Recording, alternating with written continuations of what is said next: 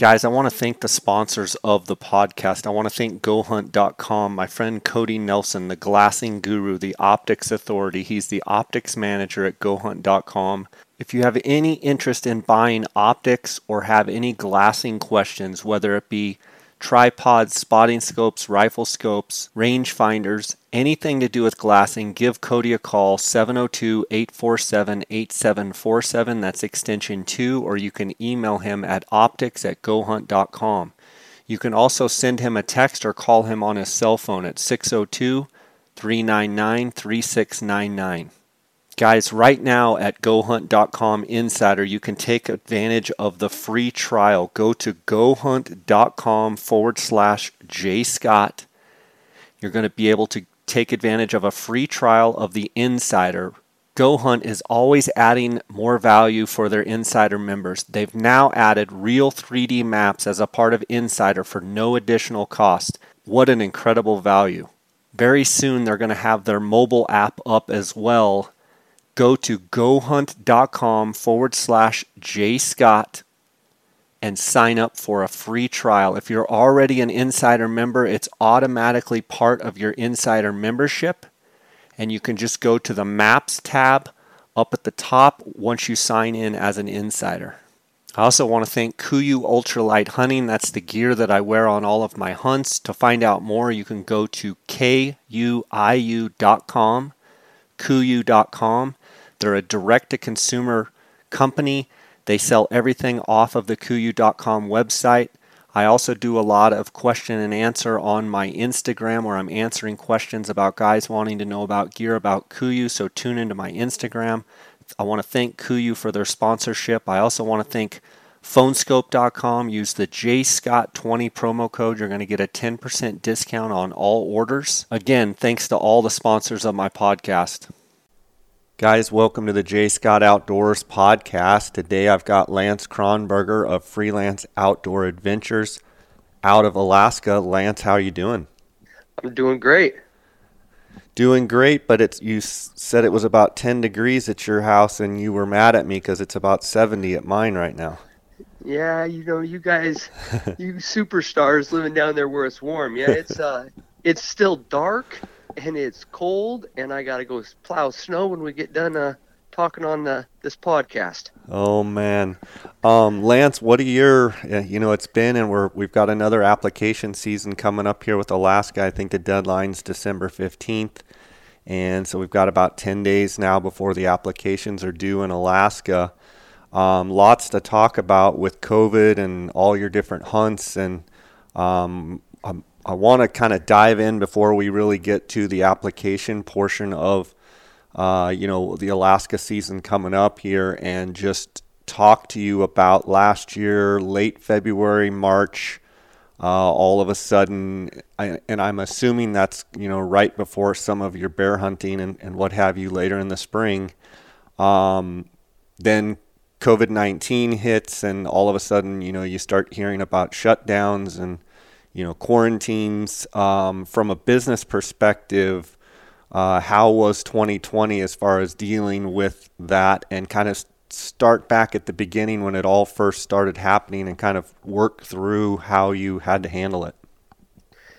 It was one of those things that we just, every day you woke up going, what's going to happen? And so, it was a rough spring for everybody. It's been a rough year for everybody. And it was just, it super changed how we thought about stuff. But, we woke up and, April 1st, the governor comes out and shuts down spring bear season for guided hunts for 2 months, April and May. So we lost our Kodiak season. We lost our Peninsula brown bear season. And all of a sudden I got 20 hunters I got to cancel and figure out what we're going to do. And I don't even know.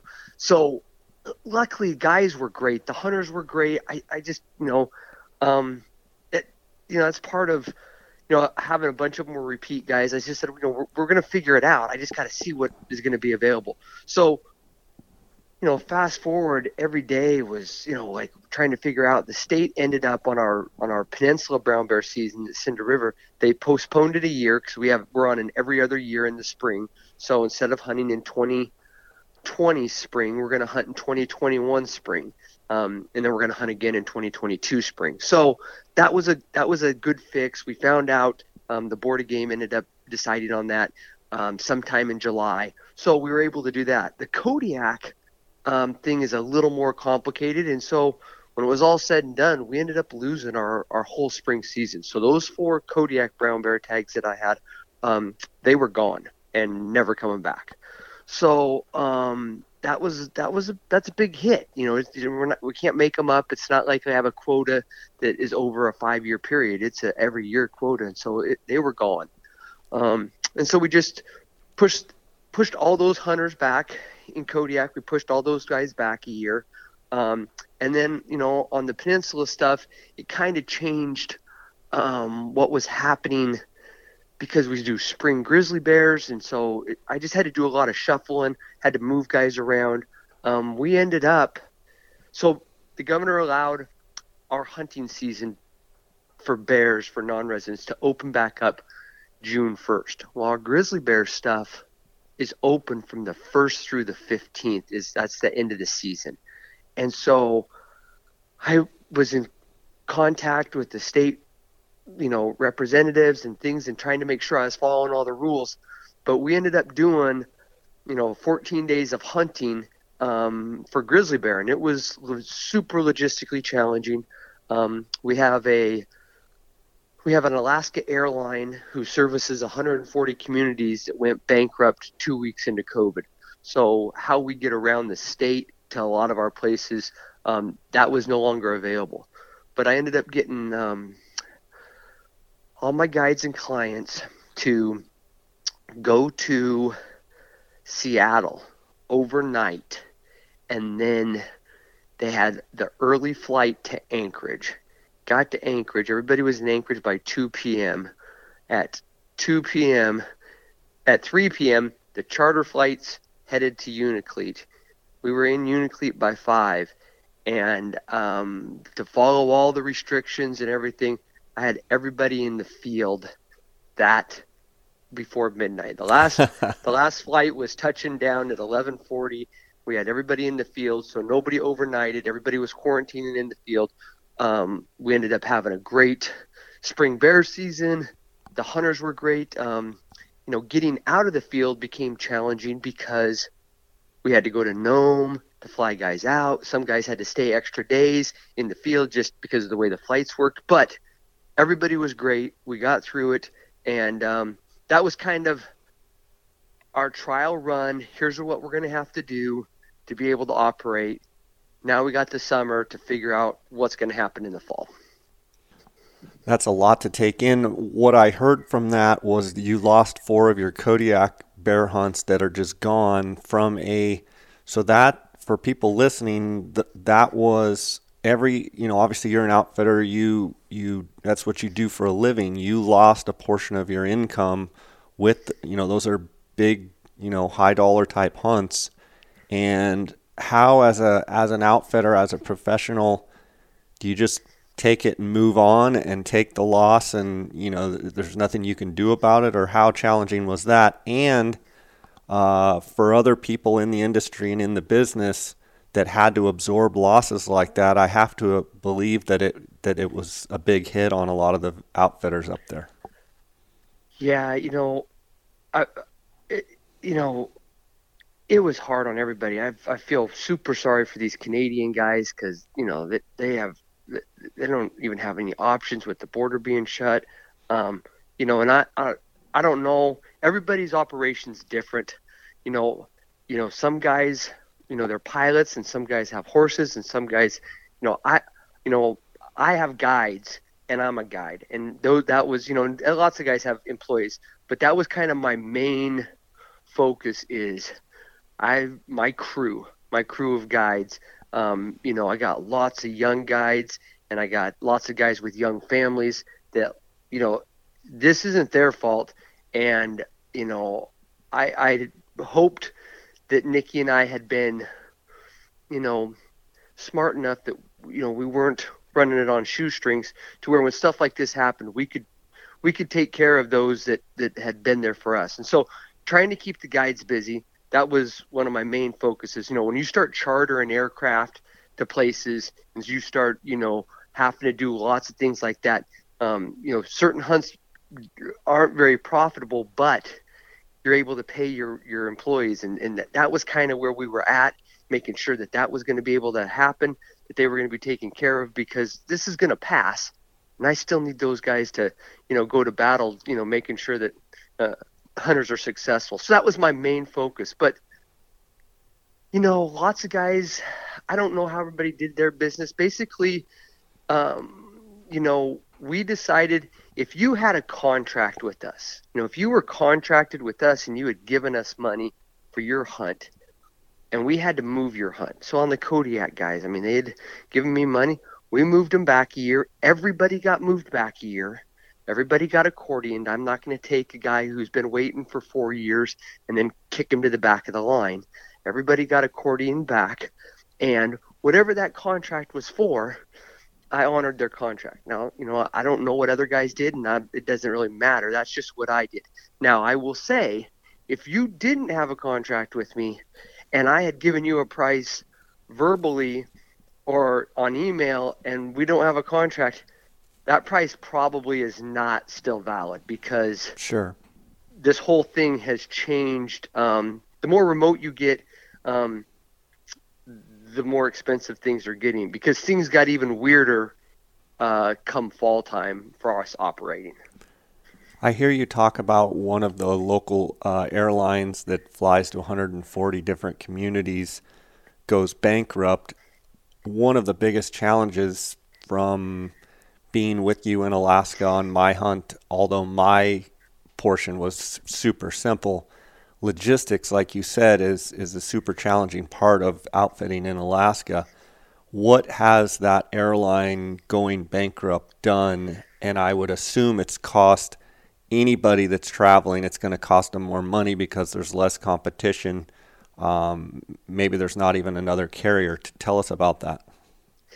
Well, there hasn't been another carrier. There's people that are kind of piecemealing it together, because the communities still have to be serviced with medical stuff and things like that. But basically, we had a once a day flight going into Unalakleet. Now there was and that would take 30 passengers. Now they ended up being in the fall 3 days a week. It'd take 8 passengers, and you had to make that airline reservation way in advance. So when a guy got done, if he wanted to, like, hey, I'm done, when can I get out?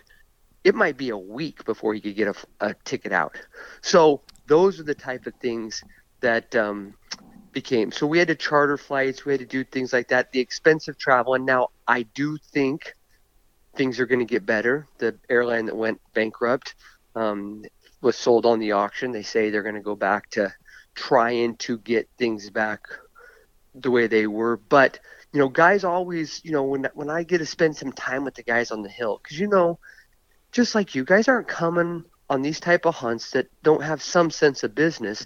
They sit there and they start asking, hey man, how's this work? And why are things so expensive? And they start, hearing the logistical challenges. And like this year, I wasn't, this was the price of the hunt and this is what it is and stuff like that.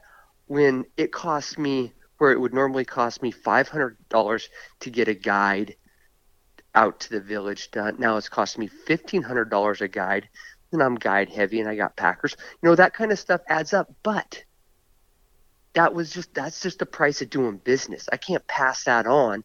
You got to make sure, I don't want to talk about other people, but I just told myself I got to make sure I got enough built in that I can handle that, because in Alaska, when you have problems, the only way you fix it is throw money at it.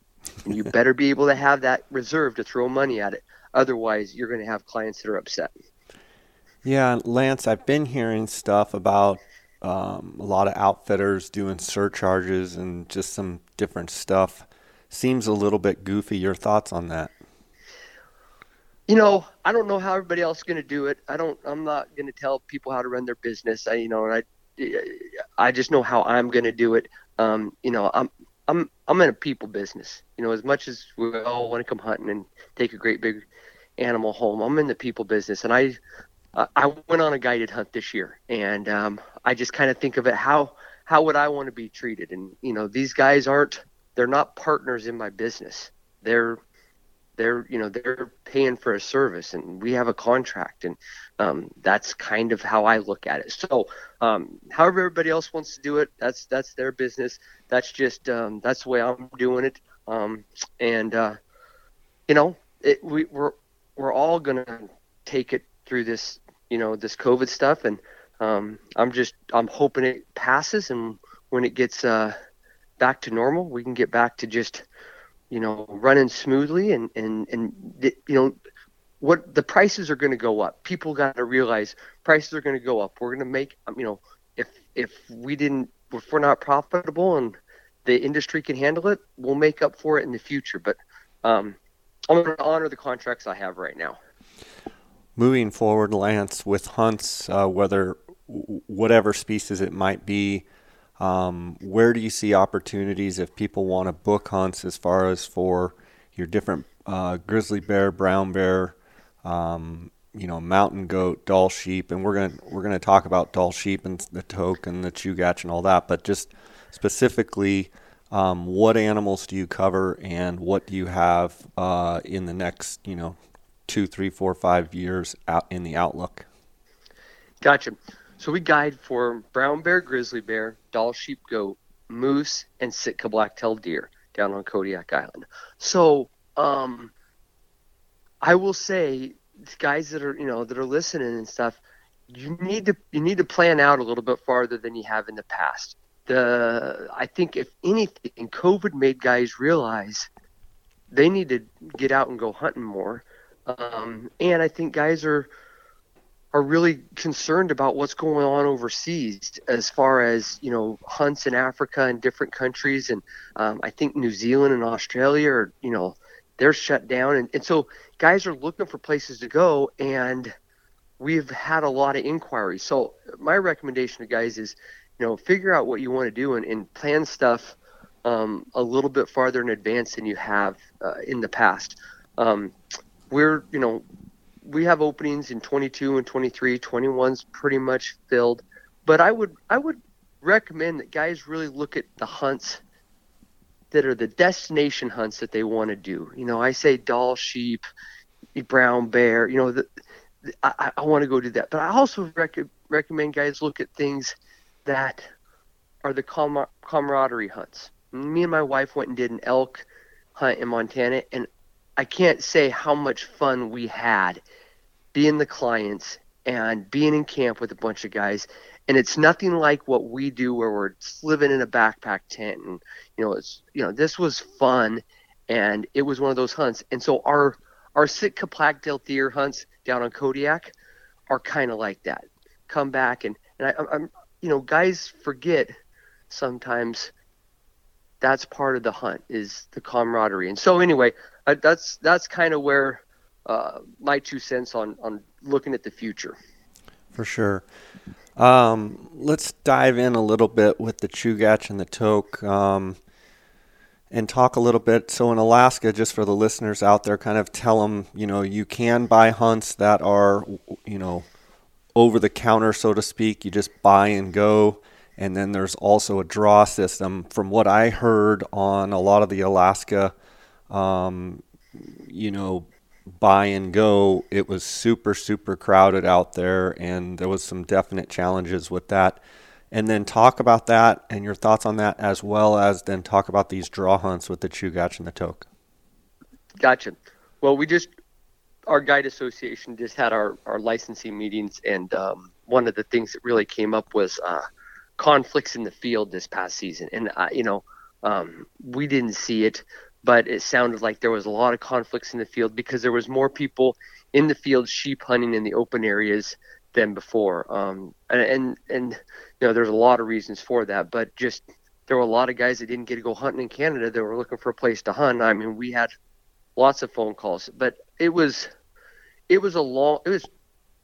10 or 12 years ago. I decided I didn't want to be doing that kind of competition in the open areas. And so we decided that we were going to hunt the draw areas. That's not the best business decision. We don't know how many hunters we have each year. That's a lot of work getting everybody applied in the draw. But the guys that draw, we have a good chance of killing a very, very respectable ram and having a very enjoyable hunt. So last year we had 6 draw hunters. We killed 6 rams. 4 were in the toke, 2 were in 14C. We had to work really hard. Last year we had a tough winter and nobody knew the extent of it because with COVID they didn't do the flight surveys. So I still think applying for toke and 14C is a good option if guys are looking to go on a good Dall sheep hunt and they're looking for a great experience and having a good opportunity at harvesting a respectable legal ram. If a guy is saying, hey, I want to apply for Alaska Dall sheep, put me in for the best area where I got the best chance of killing a 40-inch ram, this is not the year. And it might not be the year for a couple more years. For both the Chugach and the toke, or just the toke? Both. Both. Partly, the Chugach has kind of stayed the same it's pretty even keel. It's not getting better. It's not getting worse. But it's just, the Chugach is a coastal mountain range. Rams get to 9 or 10, they probably don't make it through the winter. It's not a Northwest Territories where you have, super cold, light, fluffy snow. This is kind of cold and gets ice and stuff like that. And so we just don't have the longevity. The coastal range doesn't allow for it. So I tell guys this year, if you want to go have an opportunity at killing a 37, 38-inch ram, have a great hunt, and you're going to have to work hard because, the number of sheep aren't what they used to be, especially in the toke, but there are legal rams. I mean, we had to work hard last year. We killed 4 rams in the toke. They were between 8 and 11 years old, and they were between 37 and a half and 41 and a half. So we killed nice rams. We just had to work really hard. Same thing, same type of stuff in 14C. We killed 2 rams there, a 9 and a 10-year-old. Both of them, between 37 and 38. Nice. And we've talked before where the toke are kind of the flared out, kind of tippy rams. Then you've got the Chugach where they're bigger based and more broomers and kind of like the one I killed. Talk a little bit about the difference in the 2 units. Yeah, both of them extremely physical. We used to say that, toke was physically easier to get around.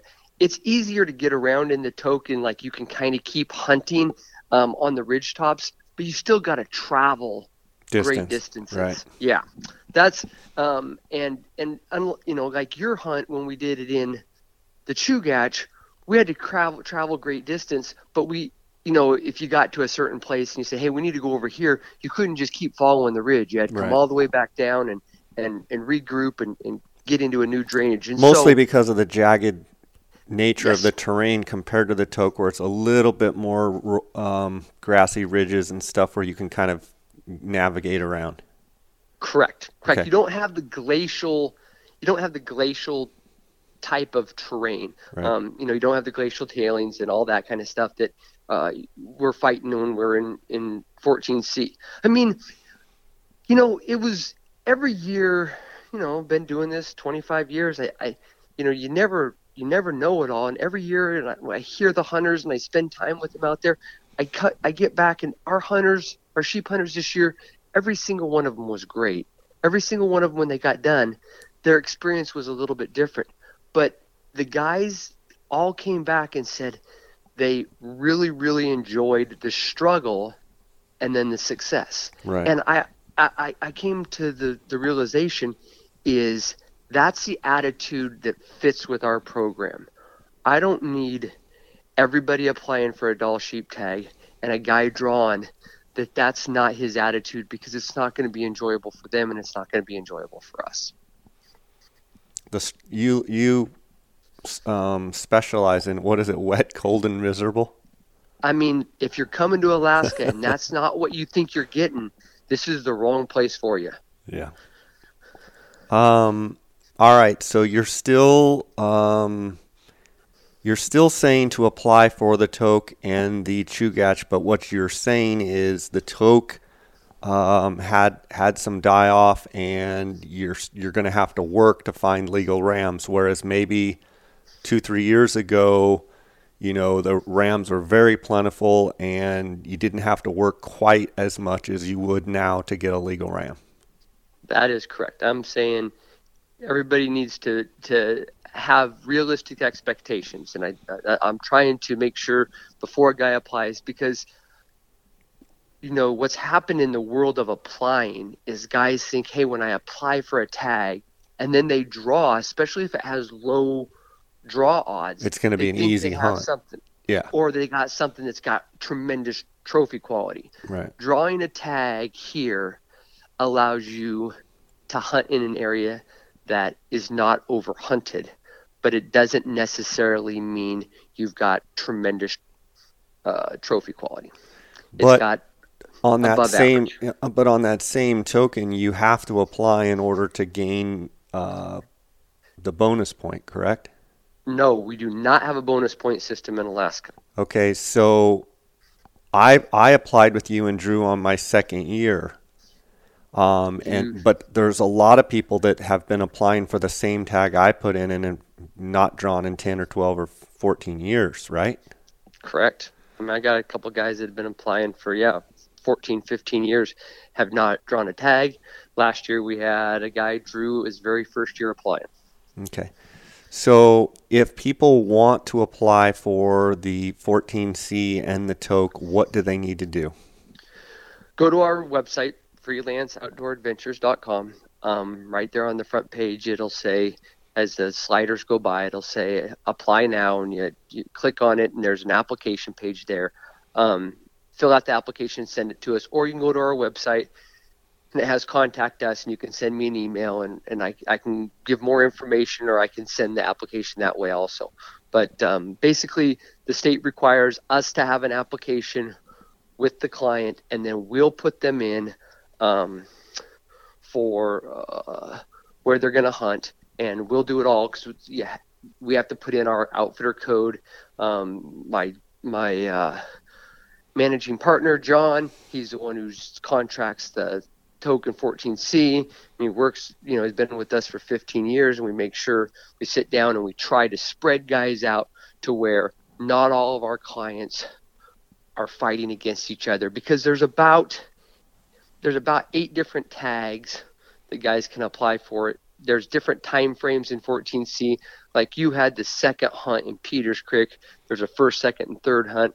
And so we just try to spread guys out on time frames they can come and physical ability. All right, let's talk about mountain goat. How do guys hunt mountain goat with you? So we got goat hunts on Kodiak, and we have them in 14C where they draw.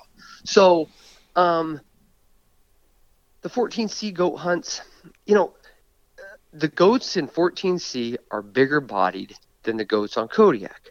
The goats on Kodiak we get to hunt late in the year, so they can have really good hair. Now the goats that we hunt in 14C, we hunt them in first part of September.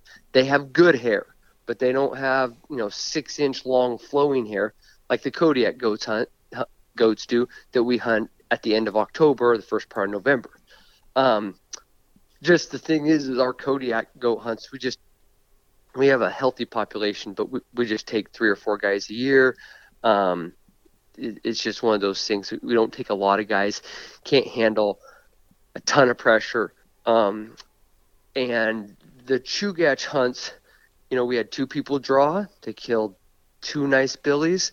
It's a physical hunt, especially getting to camp. But once you're in camp, you're kind of camped with the goats. We had a lady last year, and she did great. She killed an 8-year-old billy. Our billies on Kodiak we won't kill anything that's probably over 6 years old. They're just those goats in the winter come too close to the ocean, and they just get shot by locals down on the ocean. So it's just makes it tough for us to get a really old goat on Kodiak. So I recommend if a guy wants to go goat hunting, to put in for 14 seed. It's a real limited number. There's 6 non-resident tags there. Guys have about a 25% chance of drawing. I just recommend that guys apply for that goat hunt. If you draw, knock on wood, we've been 100% success if guys show up in shape, and we'll just it's a great hunt. You get a guide and a packer, and the difference between a great goat and a good goat's about an inch in horn, but there's a big difference between killing an August billy and killing a September billy, and just the length of their hair. All right, Lance, what about your moose hunts? Moose hunts, they're one thing I've found is I haven't done a good job of explaining to guys how physical they are. We always gauge stuff. Well, it's easier than a sheep hunt. Well, that's not. Our moose hunts are extremely physical. Guys need to be able to walk. They're super remote. They're not backpack style. We fly in, set up a camp. You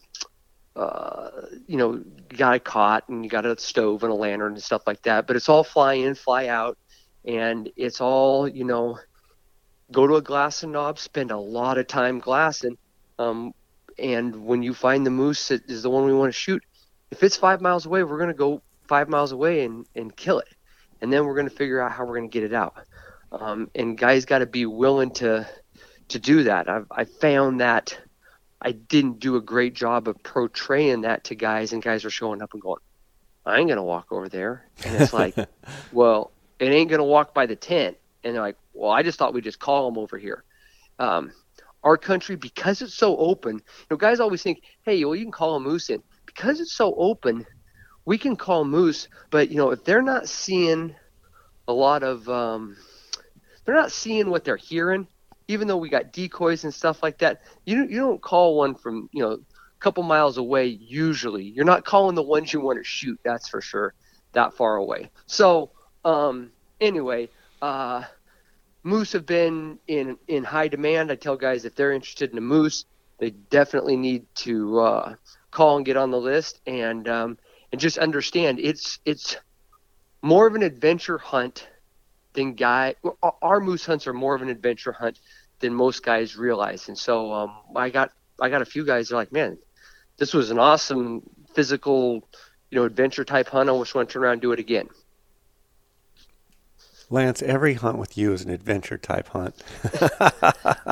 I've realized, when Nikki and I we went down to Montana, and I can't express, outfitters all need to go take some of their own money and go spend it on a hunt so that they get to be the client. So they, just get to put the shoe on the other foot. And how much fun we had, and what a great job they did. And then I got back and I go, well, this is what most guys think. And that hunt was not very physical, very enjoyable. We saw lots of elk. The pack out was easy. It was just, everything was great about it. And guys are like, oh, I want to go to Alaska and do a moose hunt. And nothing about that hunt has any correlation with Alaska. Oh, well said. Well said. Okay, your blacktail hunts, are you doing those like off of a boat in a bay, or how does that work? We got a tent set up where we got Arctic oven tents. We got a big tent, so we can take 4 guys, 2 guides. So there's 6 guys in camp. We got a big tent where everybody can have dinner in the same tent, and we can have, give each other a little bit of grief each evening. But they're good hunts. Nobody's coming blacktail hunting with us looking for a Boone and Crockett buck. Guys are coming. We're going to shoot respectable deer. We're going to shoot 80, 90-inch blacktails. We're going to have lots of fun. Country's open. We're going to see deer. They're real respectable price-wise. So it's just one of those things that I had a guy this year, hadn't hunted with us before, came and did a moose hunt, and had so much fun on his moose hunt and said, hey, what do you got anything open? Well, I got a blacktail hunt open. I had a guy come, and he doesn't have anybody coming with him. He goes, I'll come. And so we came with him, shot a blacktail first day, and just he really like drilled into my head, hey man, I killed a nice buck, but this was so much fun. I'd just do it again for the fun we had with all the guides and telling the stories and all that kind of stuff. He says, you need to really pump that, because I'm very, very much want to articulate to guys, don't come looking for Boone and Crockett bucks. And that has made it hard for me to sell those hunts in the past. But of all your hunts, it's more of just a fun, great get together, more of a style like what the guided hunt you just went on, where terrain's a little bit easier to get around. You know, you see lots of deer, and it's opportunity. Good thing to take some newer hunters just to get them involved and get them out in the woods, and a great fun hunt, right? Exactly. And you're going to get to see some Kodiak Alaska weather, which that's always that's something that most people don't see. Even when we have just a little bit of a storm, like, you know, most people have never really spent any time outside when it's blowing 50. And, you know, like, it's blowing 50, like, we can stand up, let's go hunting. Blowing 80, well, then we'll stay in the tent. Lance, I know you got to use this new Swarovski 115 millimeter objective lens this year. What are your thoughts on the 115? Man, it was awesome. It was awesome under the right condition. I took it when we did the grizzly bear hunt. We were able to go do that. I took it with me. Now, anywhere that you're hunting, you're using a spot and scope, like what you guys are doing for Coues deer and what you guys are doing for mule deer. It's just unbelievable on, you know, how clear it was from side to side. Just the field of view was not, it was a step up. And there's, like, when you go from the 65 millimeter spot and scope to the 95, I have a couple guides that have 65s, and I carry the 95. And, like, all of a sudden they'll be like, hey, I'll take my scope today. Like, we're going deer hunting. Like, well, I don't need to have my big scope.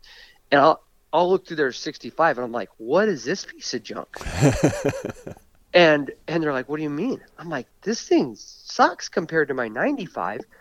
And so that is kind of the next step when you go from the 95 to the 115. You just go, holy Toledo, it's that big a difference. Now, with that being said, you can't use the same tripod. You better have a sturdy tripod. If you're going to be doing something out of a truck, you're going to be doing something on a side-by-side four-wheeler, you need to have a way bigger, sturdier tripod. Also with that, you know, we took it grizzly bear hunting. We went on a couple stalks. I threw it in the side of my Barney's pack, and away I went. It is heavy, and it's enough weight difference between the 95 that it won't go on any backpack hunts. Like, I'm not taking it sheep hunting. Makes sense. I'm not taking it any place where I may need to walk, you know, an hour with it. It's that heavy. It's that much of a difference that's on that side of the pack. It ends up pulling the pack. I mean, I want to say I think it's almost 8 pounds. I mean, that's like having another rifle. And you got to remember, I'm carrying a rifle, spot and scope, tripod. You know, I got a fair amount of stuff, and all of a sudden, it barely, like, you won't fit it in the side pocket of your KUIU backpack. Right. It has to go inside the backpack. It's like carrying a spare tire. Yeah, there is. But optically, it's unbelievable. Unbelievable. Yeah. Like, I got one coming. You know, I got to use it, and it was great. And Dean's like, hey, man, I need you to send it back. I said, no problem. So I sent it back, and it was optically unbelievable.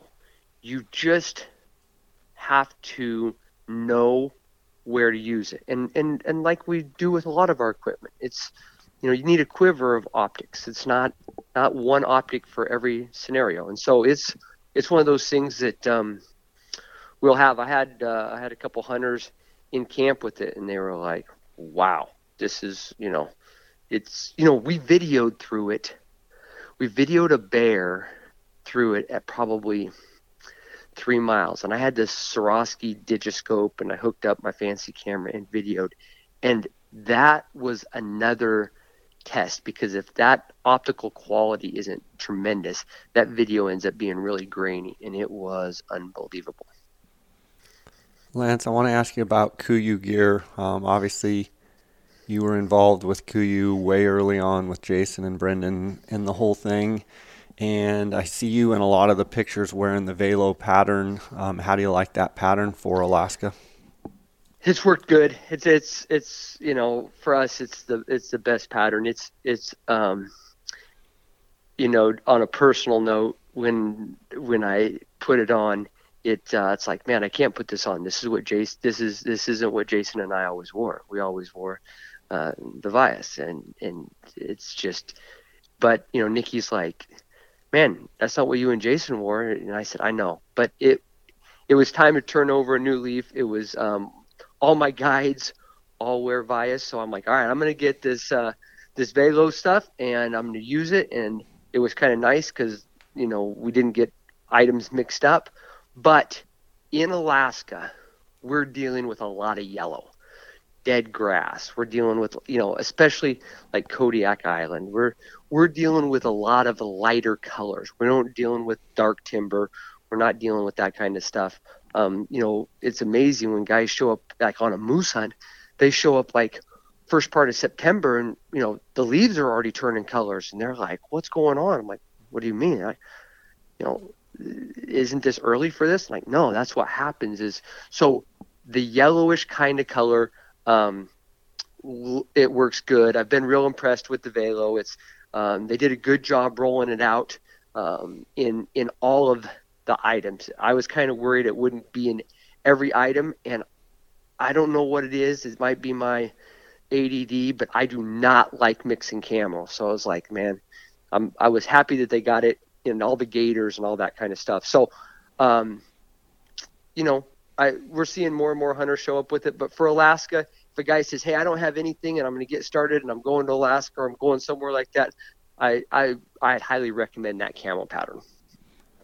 Lance, we've talked on other podcasts and in person as well. You also kind of offer a service. I don't know how much you do it anymore or with the COVID and everything, but for certain individuals and families, you will basically go on hunts with them and help them organize hunts on big hunts. Are you still doing that? And if anyone's out there listening that kind of wants you to, in other words, take the bull by the horns and help them get their Grand Slam or, things like that, will you do that still? Yes, I still do that. It's I'm only doing it for North America sheep. I've went to Tajikistan. I've done some stuff. I'm kind of not going to do anything that is. I just say that's outside my purview now. It's been a while. But I'm going to go down to Tiburon Island here in a month. I'm going to go to Carmen Island a couple times after the first year.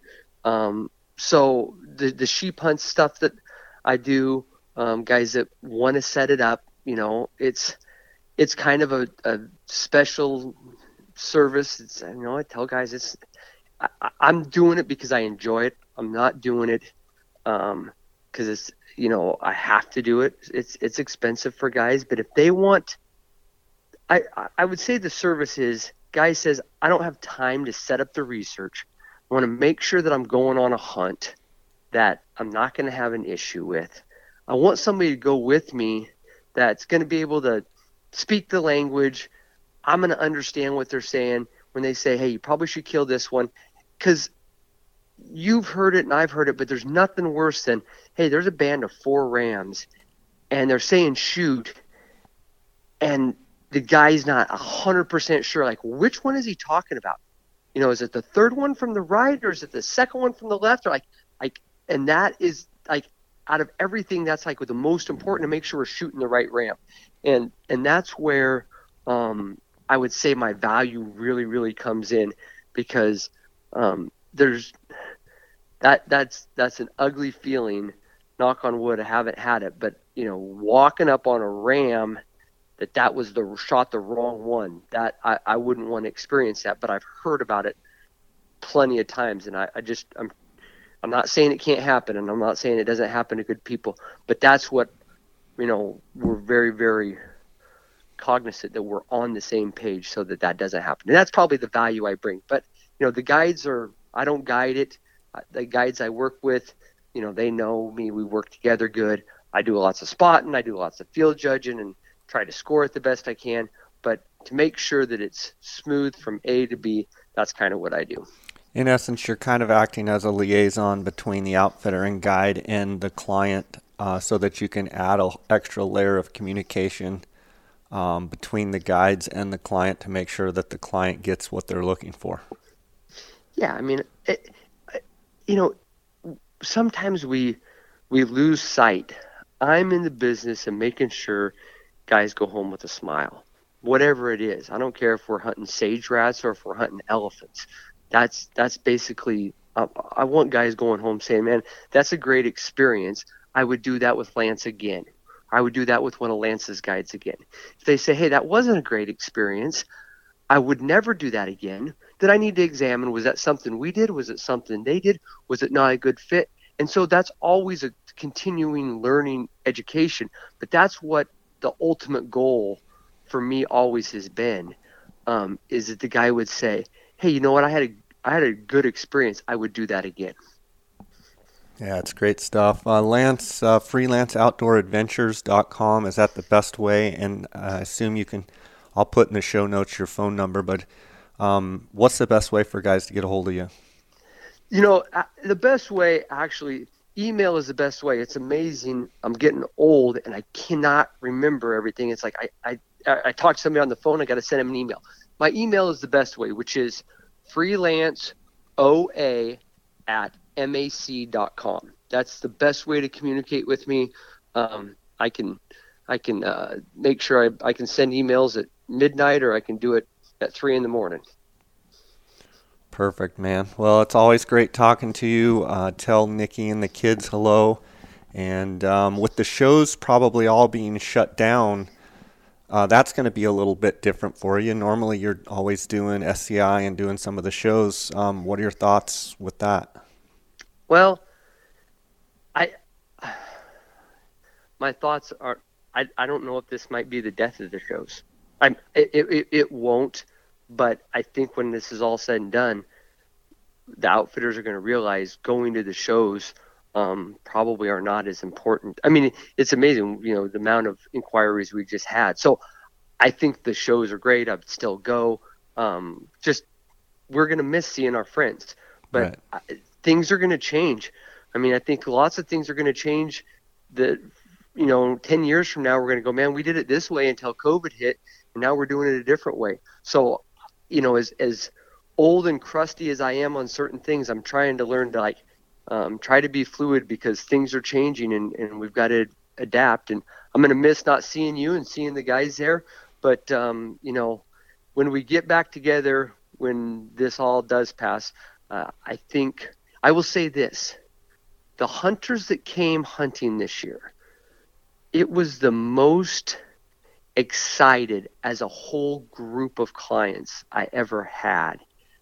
I think if we can ever take a positive out of all of this, is myself, my guides, and all the clients included had a much greater appreciation for the time they spent out in God's creation. And so I think when it's all said and done, that might be something that we really take a look at and be able to be thankful for our time out there and our time with our friends. For sure, buddy. All right. Thanks for coming on and sharing with us. It was great chatting with you. God bless. Like I said, tell the family hello, and we'll see you down the road. All right. Thanks, Jay. All right, buddy. Take care. Okay. Bye. Bye.